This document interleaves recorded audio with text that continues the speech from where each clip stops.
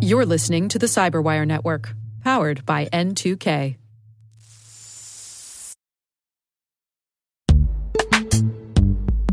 This episode is brought to you by Palo Alto Networks, the leader in cybersecurity. As AI-driven attacks increase, organizations can't afford to have network security that's stuck in the past. Discover how Palo Alto Networks can help you predict what's coming and proactively secure against it with a zero-trust, AI-powered network security platform built to secure whatever, whenever, wherever. To learn more, visit paloaltonetworks.com/network security platform.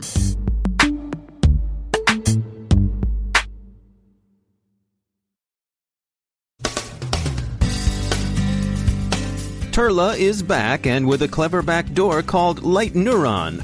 Verizon's data breach investigations report shows that the C-suite remains a big target of social engineers, that crooks are following companies into the cloud, that ransomware remains popular, and that people seem warier of phishing. Bad actors peddle influence in the EU, Binance gets looted, Baltimore gets hacked.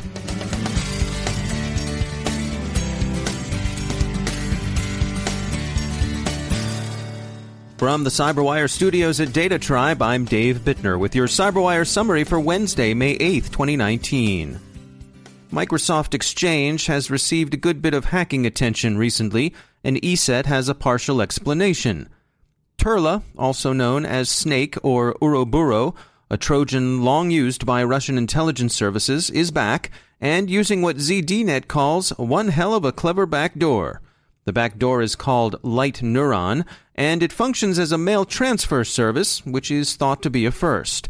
It's been active since 2014, and it's hit targets in Brazil, Eastern Europe, and the Middle East. It's an espionage tool, not a conventionally criminal one, and the organizations it's known to have affected include diplomatic organizations. Kaspersky discussed the tool briefly in early 2018, but LightNeuron's unusual mode of operation and powerful functionality have only recently been understood. LightNeuron is directly integrated into the Microsoft Exchange workflow, and it's said to gain complete control over whatever passes through an infected mail server. ESET says it can intercept or redirect email, and it can alter the content of both inbound and outbound messages. It can even create and send new emails. There's really no software patch for this. LightNeuron lives off the land, abusing sound, legitimate systems. Its control mechanism is also unusual. Once installed, LightNeuron's masters don't connect with it directly. Instead, they send commands stenographically, hidden in emails through the infected servers, where LightNeuron reads and executes them. Verizon's always interesting data breach investigations report is out. This 2019 edition offers some interesting takeaways. The C-suite is far more likely now than in years past to be socially engineered over social media, and an uncomfortably large number of such attempts are proving successful. Criminals are following companies into the cloud and are devoting a lot of effort to stealing cloud service credentials, and the hoods are also looking hard for any configuration mistakes.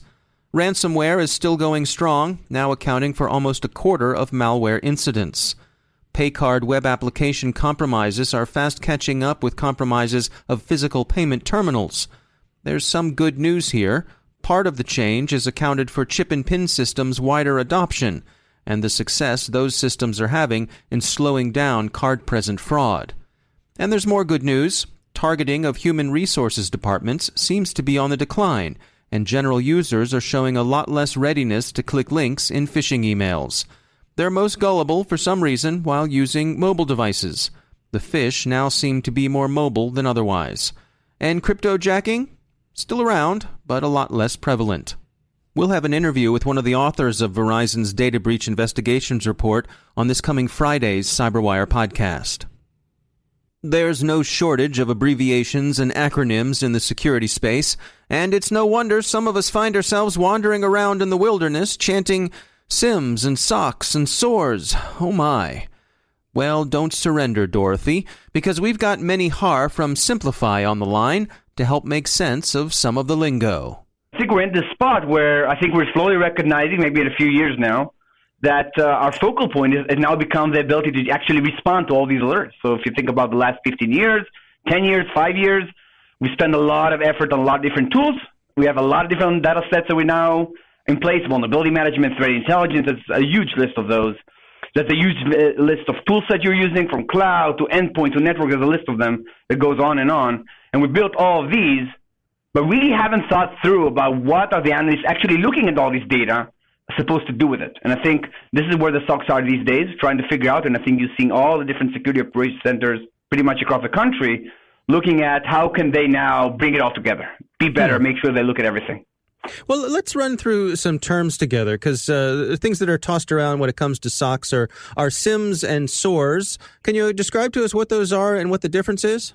Definitely. SIEM, Security Information Event Management, is actually a tool set built to be able to centralize all the log sources or log information that the organization has. For example, 15 years ago, you could have an antivirus, like a Symantec or a Norton antivirus. You could have a firewall, like a checkpoint firewall. There will be two interfaces. So at that point, you also only have two log sources, two alert sources that you can look at. Now there's 50 different tools. And the log sources, the level of information you have is just tremendous. And there's no way to now leave all these different log sources and information in separate tools. There's now a need to centralize all these logs to a central repository. And that's what the SIEM is here to do, which is, by the way, a very big undertaking. A lot of different log sources, a lot of different formats. How do they come together? And I think up until maybe a few years ago, they were also being used as an interface from the SOC. Once we have all these logs together, and I'm an operating analyst sitting in the operations center of the organization, since all the logs are there and since I can define correlations to actually help me highlight the alerts I want to look at, that becomes the interface the analysts are working with. And it worked for a time until the attackers, until the level of attacks, the level of tools became a bit too much. And now they came in need for a tool set that is really focused on the operations side, right? The SOAR itself, which is basically security orchestration, automation, and response, right? That's kind of the acronym here. So once we have come to this point where there needs to be a focus on more of the operational side, how do we take all this information, all the different tool sets we have, how do we operationalize it to a way where now we can actually respond and be effective in our SOC? That's where the SOAR comes in, right? It comes to help you understand what is important, help you automate the things that you might not want to look at because there might be noise or false positive, which is a big problem these days. And also helps you create a process around how you should respond, or best practices around how you should respond to different alerts, and actually help you manage the operational side of security and not just the log collection or correlation of those. And is there a life cycle that most organizations go through? Do they start with one and grow into another, or do they dial it in depending on what their individual needs are? So as organizations look to adopt a SOAR today, especially major organizations or large enterprises, they are in the place where they typically already have a SIEM in place because, A, they needed something before SOAR. There was still SOC, so it's typically in place. Another option is a lot of the times organizations put in a SIEM for compliance purposes. They must maintain logs of X time or 7 years for a specific audit they're reviewing. So a SIEM a lot of times is mandatory for the business just to be able to maintain compliance. The second option we're seeing today, if I'm an organization building a SOC right now, then I might be looking at both at the same time, right? If I want to build a SOC end-to-end, I might take my SIEM, I might add a SOAR and have the whole thing together as I initially look at building a SOC. But there's also a lot to be done. And once all the information is collected, what should the analyst do with it? What decision should he make? What should he base his decision on? And that's where a SOAR can help you, A, bring all this together in a very easy-to-use way, but also help guide your decision-making in a process that spans both man and machine. That's Meny Har from Siemplify. Safeguard Cyber says the bad actors never left the European elections' fields of influence.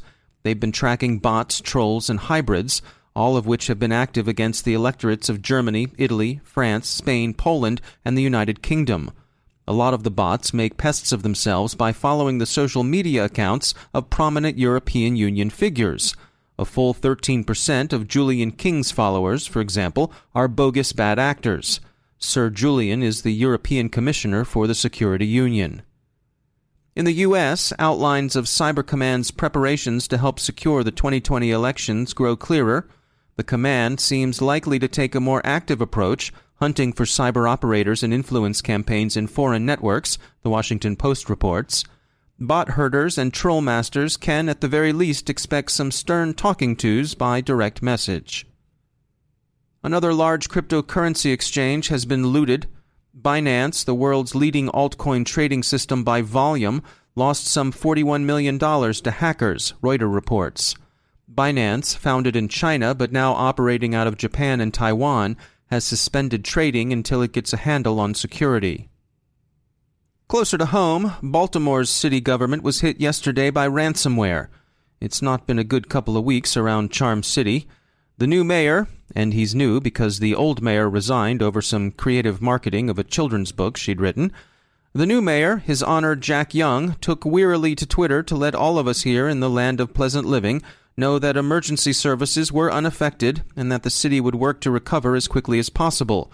The precise strain of ransomware involved seems to be so far unknown, or at least undisclosed.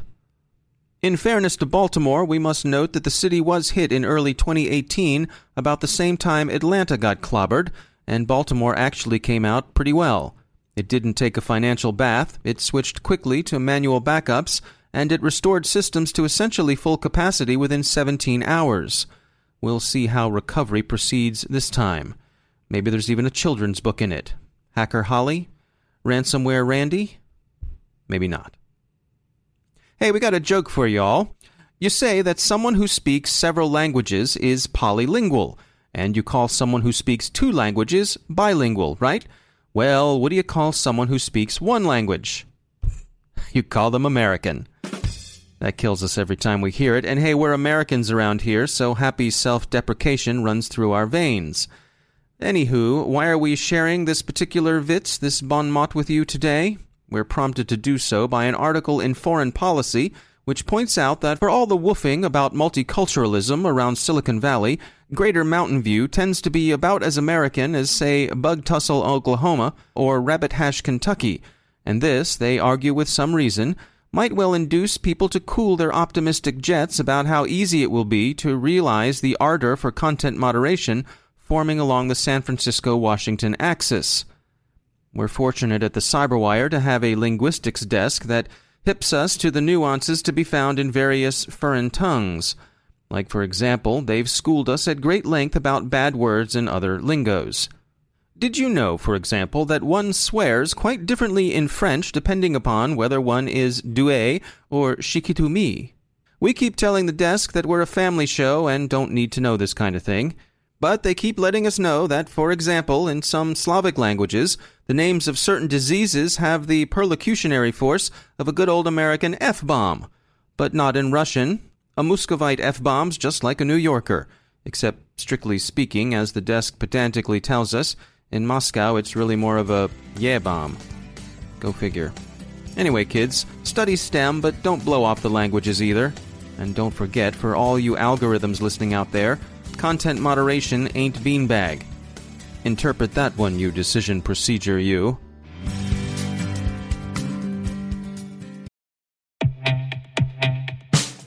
In the complex world of enterprise identity, securing legacy web apps at scale can be daunting. Strata Identity makes it simple. With Strata, you can effortlessly integrate non-standard apps with any identity service, like MFA or SSO, with zero coding and zero hassle.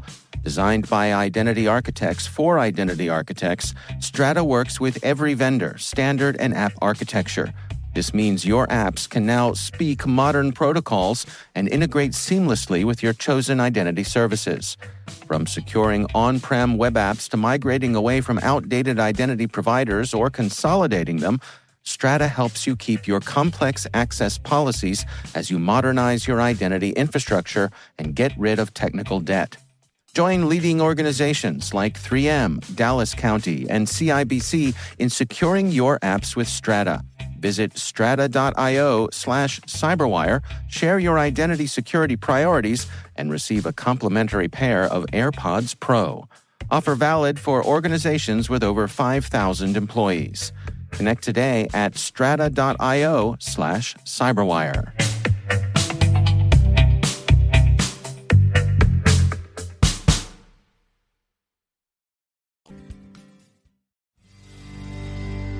And I'm pleased to be joined once again by Ben Yelin. He's a senior law and policy analyst at the University of Maryland Center for Health and Homeland Security.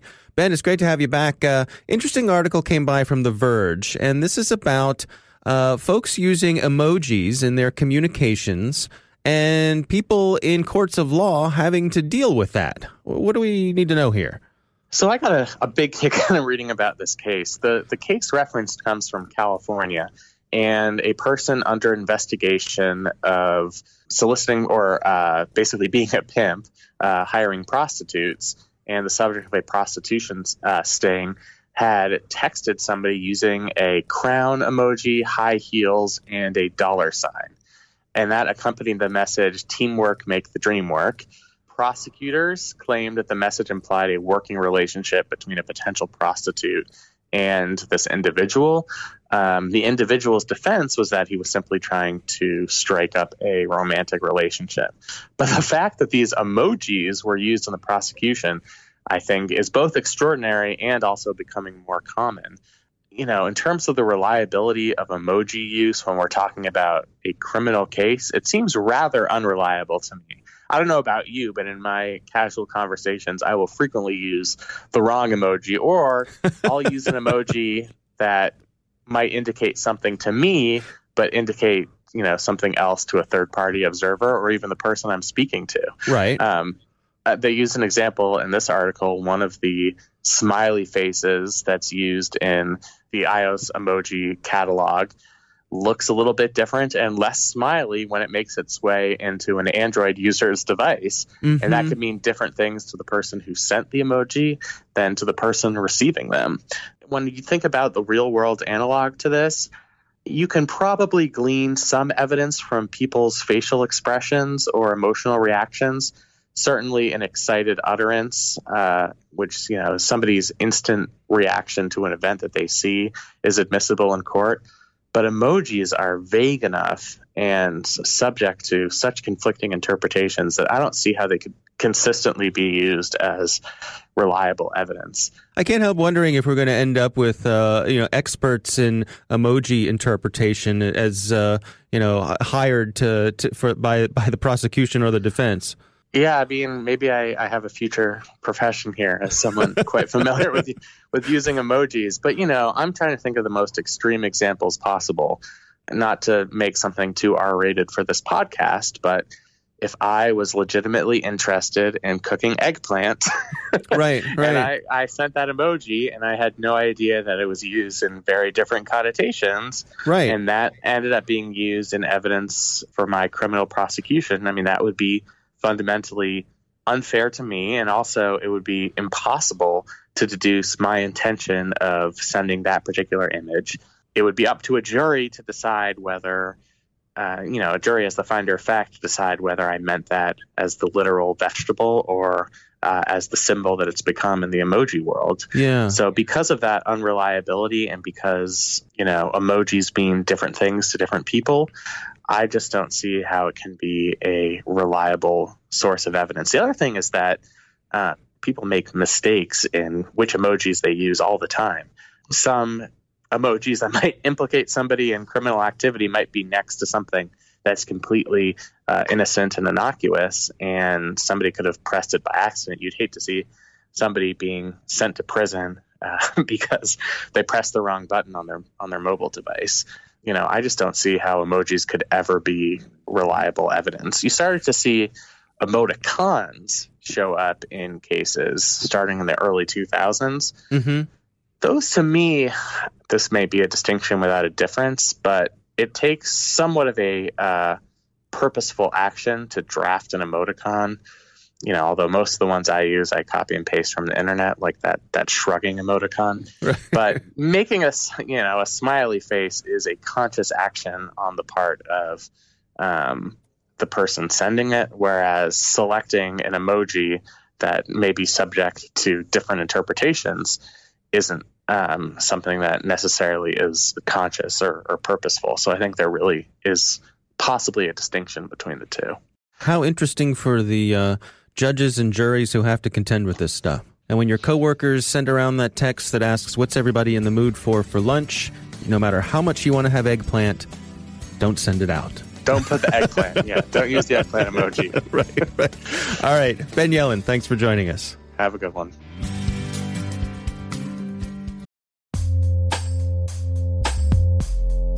With over 8,000 threat hunters analyzing over 65 trillion signals daily, Microsoft works tirelessly with the federal government to keep our nation's data secure. This 30-plus year partnership is driving mission innovation that is secure by design. Whether optimizing your existing defenses or tackling advanced threats with AI, Microsoft gives you the intelligence and the automation you need to defend at mission scale. Let's work together to stay ahead of emerging threats and secure your mission anywhere. Learn more at aka.ms/fedcyber. That's aka.ms/fedcyber.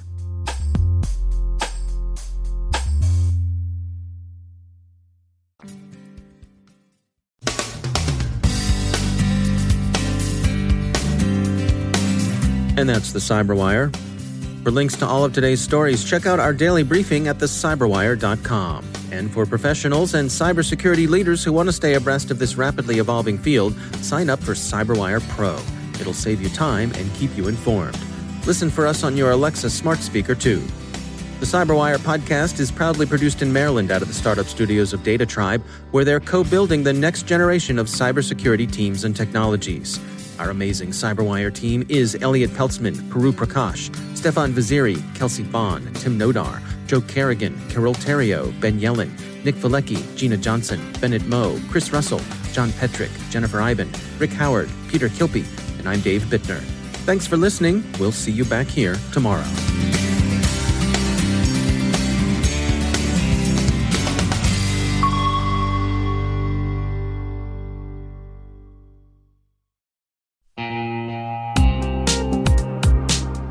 Managing the requirements for modern security programs is increasingly challenging and time-consuming.